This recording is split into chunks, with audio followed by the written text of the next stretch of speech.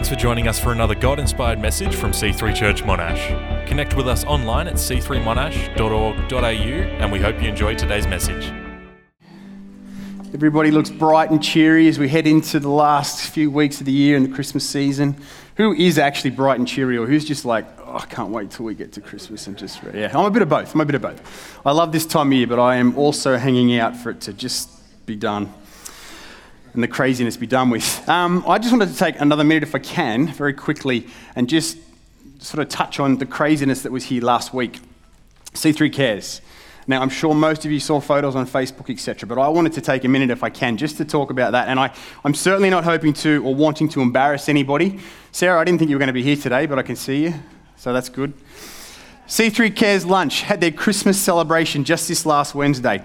Something like 120 plus people, 160 meals served, 85 plus hampers given out, and a real, genuine just sense of thankfulness, appreciation, and community was here. It was phenomenal. Now, I don't want to say names. I know Sarah's our team leader, but I will forget somebody, and I don't want anyone to be offended. So I'm not trying to embarrass anybody, but if you are on the C3 Cares team, can you please stand up? Please stand for us. Everybody, if you are on the C3 Cares team, absolutely. A phenomenal effort. And it's important that we as a church family get to show you our appreciation for the hope that you're bringing into the community on behalf of C3 Monash. So well done, phenomenal. Okay, Thrill of Hope, our December theme. The inspiration for that theme has come out of the carol, O Holy Night. We all know it well. The first verse of that carol reads, O holy night, the stars are brightly shining.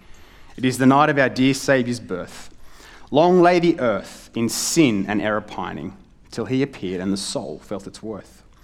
A thrill of hope, the weary world rejoices, for yonder breaks a new and glorious morn. A thrill of hope, the weary world rejoices. But what is hope? Is it tangible? Can we hold it? Do we catch it? We've probably all heard somebody at one point in time say, don't lose hope. So it can apparently be lost. Where do you find it? Is it given to us, or do we have to go and seek it out? Most general definitions of hope include statements like a sense or feeling of optimism or a desire for something to be true. But to me, that's kind of like saying, well, I really hope that I get every green light down Drakeford Drive, or else I'm going to be late for my appointment in the city. Or I'm so hoping that this is true. I really hope that my wife, when I get home tonight, has already made the kids' lunches for tomorrow, because I hate that job. I want that to be true.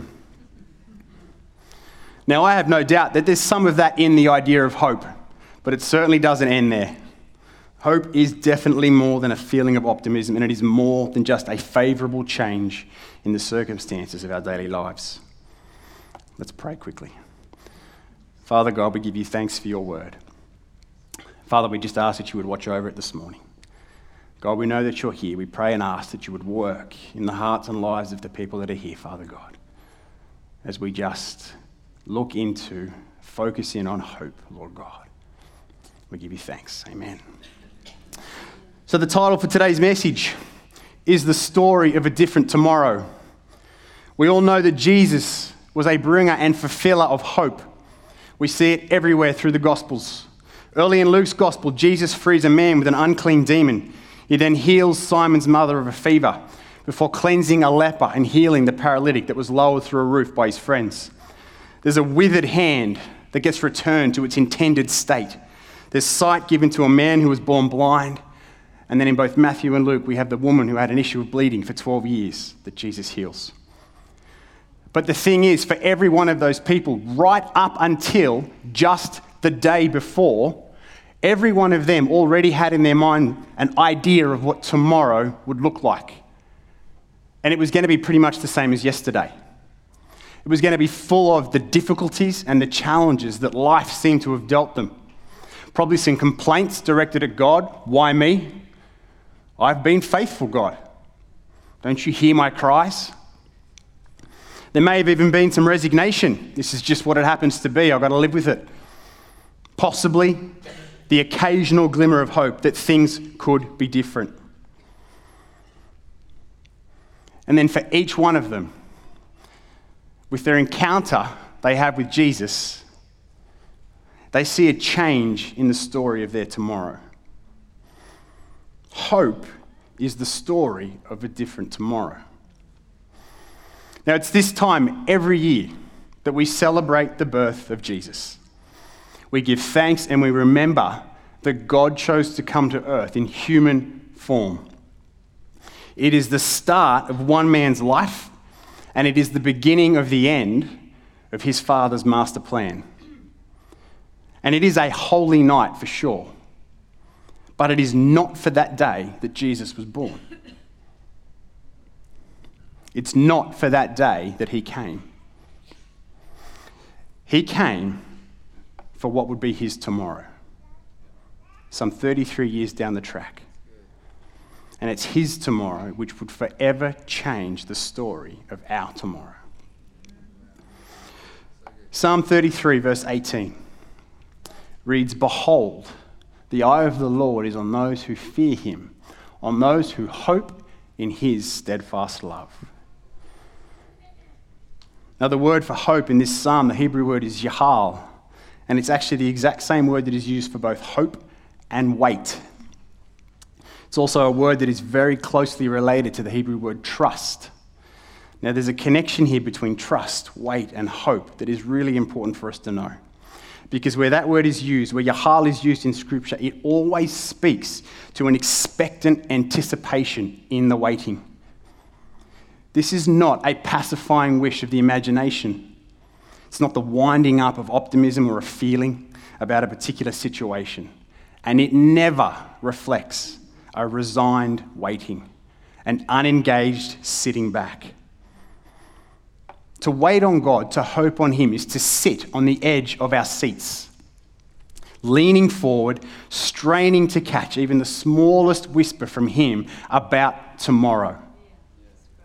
And no matter how long you have waited, think about the man born blind. How many years did he wait?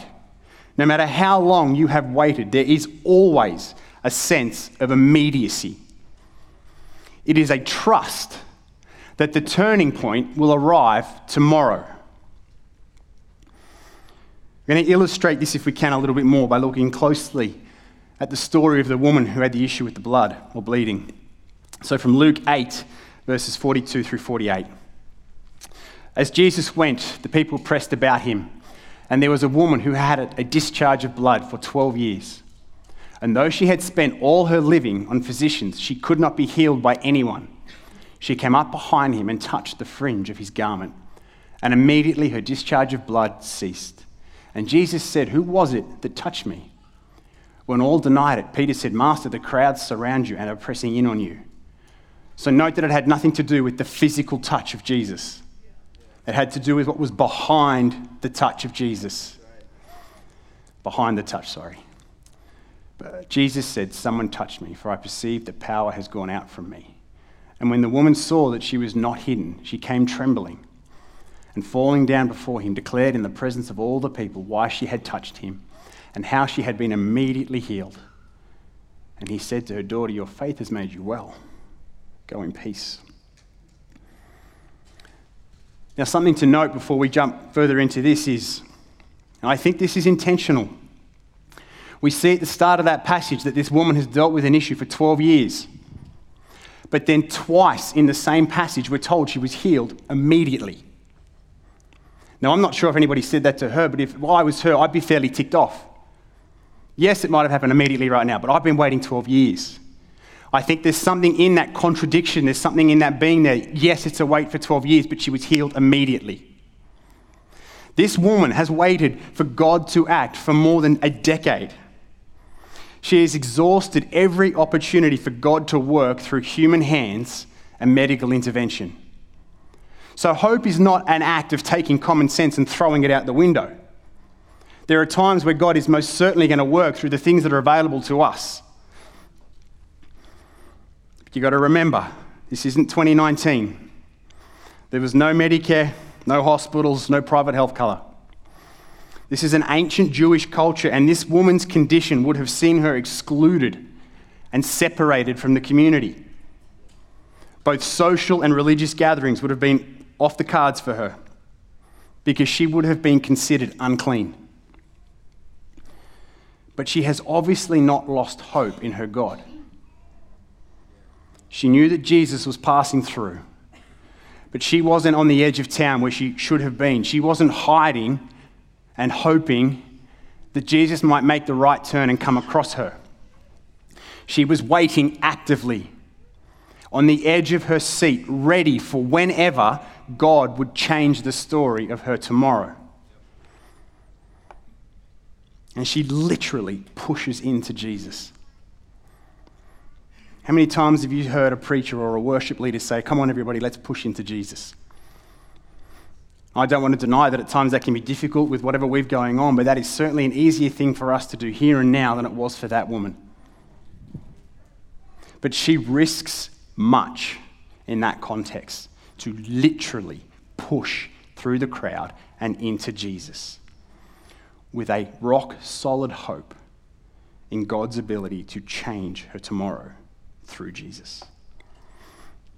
And in that moment, 12 years of waiting, but in that moment, the words of O Holy Night rang true in her life, till he appeared and the soul felt its worth.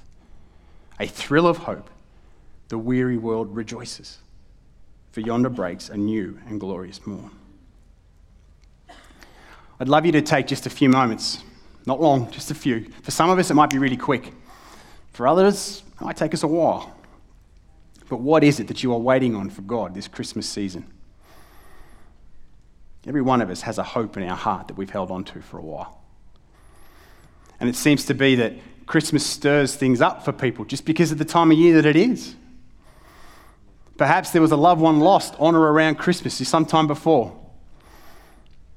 Perhaps there's been family tension since 1983, and every year Christmas lunch descends into chaos. Maybe there's an estranged family member who you are hoping and praying would come back in. Maybe there's loneliness. Everybody else has their family around. Everybody else has a gathering. But every year I feel lonely. Whatever it is, what does a different tomorrow look like for you in relation to that hope? What does a different tomorrow look like for you? And are you on the edge of your seat? Whether it's been 1 year, 10 years, or 20 years, are you still on the edge of your seat? The sense of immediacy in your heart that God will act. The next thought is the story that we tell ourselves about tomorrow. Well-known author and theologian Frederick Buechner once said, "What deadens us most to God's presence within us, I think, is the inner dialogue that we are continuously engaged in with ourselves, the endless chatter of human thought." So what is the story that you are telling yourself about tomorrow? What is the conversation going on in your head that quiets the presence of God and prevents the thrill of hope about tomorrow from rising up within you? What is the story you are telling yourself about tomorrow? There are studies that have shown the stories we tell ourselves about something, a situation or a circumstance, are often worse than what the actual circumstance would require. But not only that the situation then plays out in line with the story that we've told ourselves and not what the original situation would have been. There is power in the story that we tell ourselves. I'm going to play a short clip from an animated movie. I don't know if anyone's seen it. I think it's a good movie, The Croods. So sit back for just a few moments and we'll come back afterwards. Thanks, guys. Bro, how about a story? Oh, that's a good idea. How about a story, huh? Yeah, a story. Tell us a story. Once upon a time, there was a little tiger who lived in a cave with her family. There were a lot of rules, but the big, simple one was to never leave the cave at night, and the door was so heavy, you'd think it would be easy to remember. So easy to remember. I know. But while everyone was asleep, she went out anyway. No. Yes, and no sooner than she did, their cave was destroyed, and everyone had to go on this long, sucky walk with some weirdo they met, and died. The end. Whoa! I did not see that coming. Twist ending. My stories never end like that. Yes, 2 stories in one night.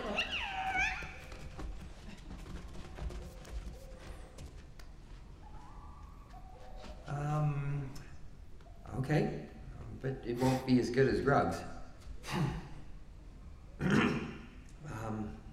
Once upon a time, there was a beautiful tiger. She lived in a cave with the rest of her family. Her father and mother told her, "You may go anywhere you want, but never go near the cliff, for you could fall." And die. Good story. But when no one was looking, she'd go near the cliff. For the closer she came to the edge, the more she could hear, the more she could see, the more she could feel. Finally, she stood at the very edge. She saw a light. She leaned out to touch it. And she slipped. And she fell. And she flew. Where did she fly? Tomorrow. Tomorrow. A place with more suns in the sky than you can count. It would be so bright. A place not like today or yesterday. A place where things are better. Tomorrow isn't a place. You can't see it. Oh, yes. Yes, it is. I've seen it. That's where I'm going.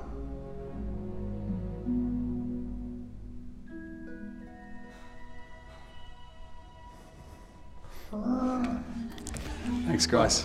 We are going to shut our eyes and sleep. When we wake up, we find a place That'll do. that has everything we want. Tomorrow? A cave. Awesome. There we go. It's a good movie. Now, despite the fact that it is only an animated movie, I'd be happy to watch the whole thing. It's quite funny. We actually have a pretty impactful story out of that. It is the same place, the same time, the same situation, and 2 very different stories about tomorrow. Hope is the story of a different tomorrow, but it is also a positioning of our posture. And for one of our friends in the story here, his posture, driven by the story that he continues to tell himself, would see him hide away in his cave, with no room for hope in a different tomorrow to rise up. Our other friend tells himself a different story, and it leads him to posture himself towards a better tomorrow. He's ready to respond and act on a hope for something different than what is in front of him at that point in time. There is always waiting in hope. It is important that while we wait for God to act, that we monitor the story we are telling ourselves. Because hope tends to arrive on the back of hopelessness.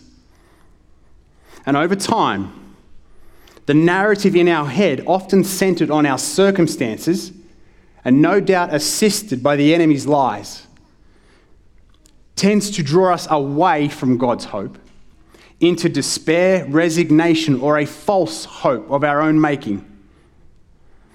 And like Grug, the crude family patriarch, we end up believing that the answer to tomorrow means hiding in our cave.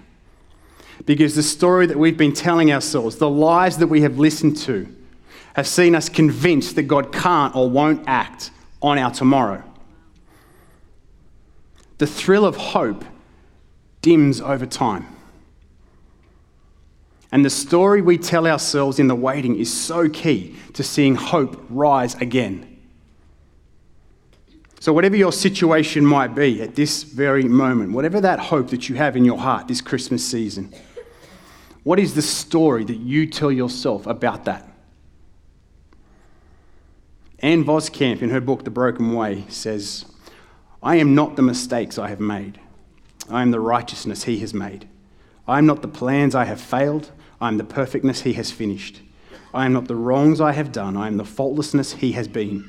I am not the sins I have chosen. I am chosen by the beloved, regardless of my sins. In Christ, I am chosen, accepted, justified, anointed, sealed, forgiven, redeemed, complete, free, Christ's friend, God's child, Spirit's home." That's a pretty good story to be telling yourself. Might not need to be exactly that, but it's the kind of story that needs to accompany the hope in God. It's that story that will keep the lies, the despair, any resignation from stealing or corrupting our hope in God. For us, one of the good things, if you follow Jesus, with God, anything is possible. So there's no point in your life where you will ever have reached the end of what could change your tomorrow. Think back again on the woman with the issue of the blood. 12 years. She had exhausted everything that she thought she could do. But in her mind, it never came to a point where she was like, this is my last chance. This is my last hope. I see this doctor, I do this, and that's it. But if this doesn't work, it's all over. If you follow Jesus, you never reach that point. There is never a point where you need to say, if this doesn't work, I'm done. With God, all things are possible. It is never your last chance. Final thought for the morning. God's promises. Everything about hope that we have heard and will hear this month, and much more besides for the rest of time, all rests on the promises of God and his complete faithfulness as a promise keeper. In chapter 1, 22 and 23 of his gospel, Matthew writes, "All this took place to fulfill what the Lord had spoken of by the prophet. Behold, the virgin shall conceive and bear a son, and they shall call his name Emmanuel," which means God with us. Now, Matthew is telling his readers, he's wanting them to see, he's informing them and citing directly from the prophecy given in Isaiah 7:14. Which reads, "Therefore the Lord himself will give you a sign. Behold, the virgin shall conceive and bear a son, and shall call his name Emmanuel." That prophecy was written some 740 odd years before Jesus was actually born. But what Matthew is saying, what he wants his readers to understand is that if God says he will do something, he will do it. Now, it doesn't always look how we thought it should or how we think it might. You only need to ask the entire Jewish population of that time, pretty much. Every one of them was expecting a Messiah. But they thought he was going to ride in on a horse, kick the Romans out, as God had done previously. So it doesn't always look how we think it should. And it won't always be done in our timing. 750 years is a long time to wait. But if God has said, "I will do it," then it will be done. Now, most of us, if we look back over our lives, nearly all of us, I would suggest, can find and or remember a time in our life where God actually has done what he said he would do in our world. That should fill us with hope.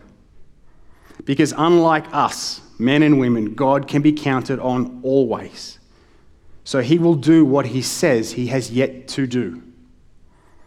Our hope, our waiting, is confident, it is expectant because of his promises in the past and his faithfulness in keeping them.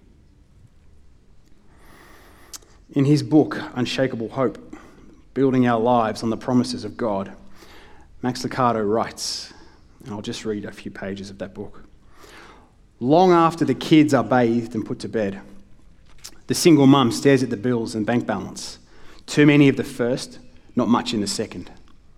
She's called on all her friends, cashed in all her favours. There aren't enough hours in the day to earn more money.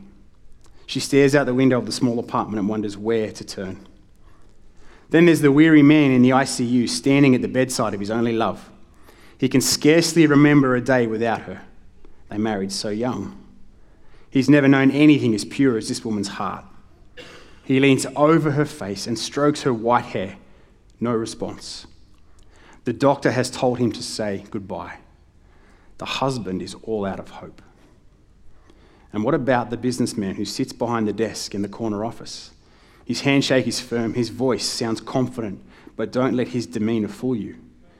If solvency were a jet, his plane is in a tailspin. His banker wants to meet, his accountant wants to quit, and hope boarded a train for the coast and hasn't been seen in a week. You know the feeling, we all do. Even the cup is half full sanguine souls who use the lyric, "The sun will come out tomorrow," as their cell phone ring. They know it. Sometimes we just run out of hope. When we do, where can we turn? I suggest we turn to this great and precious promise. We have this hope as an anchor for the soul, firm and secure. It enters the inner sanctuary behind the curtain where our forerunner Jesus has entered on our behalf. That's Hebrews 6, 19 and 20. Look at the key terms of the first phrase, anchor and soul. You don't need to be told what an anchor is. You've held those cast iron castings with the pointed edges. Perhaps you've thrown one from a boat into the water and felt the yank as the tool found its lodging place. The anchor has one purpose: to steady the boat. To weather a blast of bad weather, you need a good anchor. You need one like the tattoo on Popeye's forearm. Strong and double-pointed. You need one that can hook securely to an object that is stronger than the storm. You need a good anchor. There are plenty of anchors in God. But Jesus' arrival on earth, that clear starry night in Bethlehem so long ago, is an anchor. Because it is the fulfillment of a foretold promise. It is a promise of God, so full of the thrill of hope in a different tomorrow for all humanity. For you and for me. We might just grab the keys up if we can, or actually the whole worship team, that'd be good. Grab hold of that thought that you have in your heart right now for this Christmas season. As I said before, for some of us that might be really easy. There might be something that's really obvious and that every year it's there. For others, we might have to look a little deeper and go, God, what actually is that hope in my heart? What am I waiting for you to act on? Where have I lost hope? I'm going to spend just a moment on that. Look in at that. Think about the story that you have been telling yourself about that hope, about that weight. And then ask God for the promise that you can stand on so that you remain at the edge of your seat. No matter how long you've been waiting, with a sense of immediacy. It's 12 years, and it's immediate. God will act. What does a different tomorrow look like for you in that? Thanks, guys.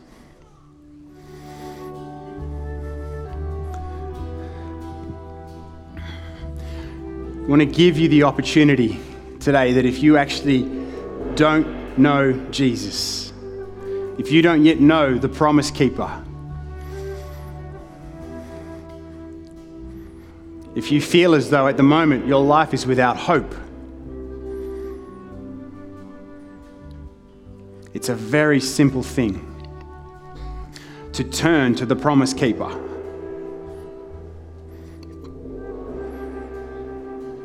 I'd love you to give you that opportunity.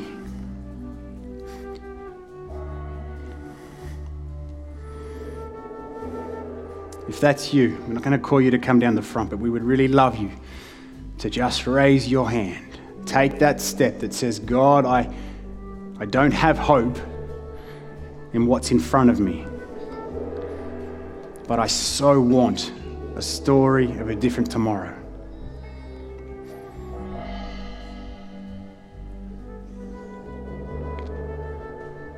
If if you know that God is knocking,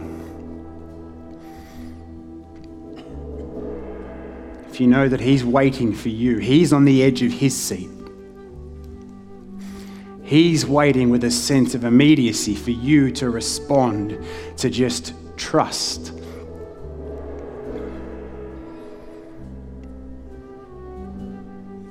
If that's you, if you want to take that step, if you want to believe in, if you want to trust on Jesus, I'd love you to raise your hand right now. And we'll pray with you after the service.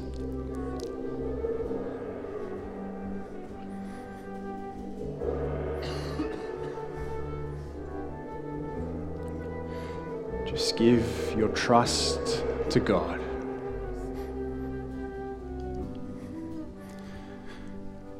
Holy God, we give you thanks. We give you thanks for hope. God, we give you thanks for the trust of your promises that we stand on while we wait, Lord God. Father, I pray for every single person in this room today, Lord God. Every single person who has thought of or has come back up for them that thing that they are waiting on you for. God, whatever it might be. Whether there is a physical ailment, Lord God, whether there is an emotional or a relational issue, Lord God, that rises up, that they have hung on to for so long, Lord God. God, we we break any resignation that is just how life has to be. And Father, we hope in you. Father, we have Yahal. We wait with hope and trust. Father, help everybody in this room walk out today with an increased sense of immediacy, no matter how long the wait has been. Help us to stay on the edge of our seats. Help us to stay in front of you, Lord God, with our prayers, to trust you and to know that because Jesus came, we can have a story with a different tomorrow. Amen. Thanks for listening to today's message. If you have any prayer needs, email prayer@c3monash.org.au or connect with us online.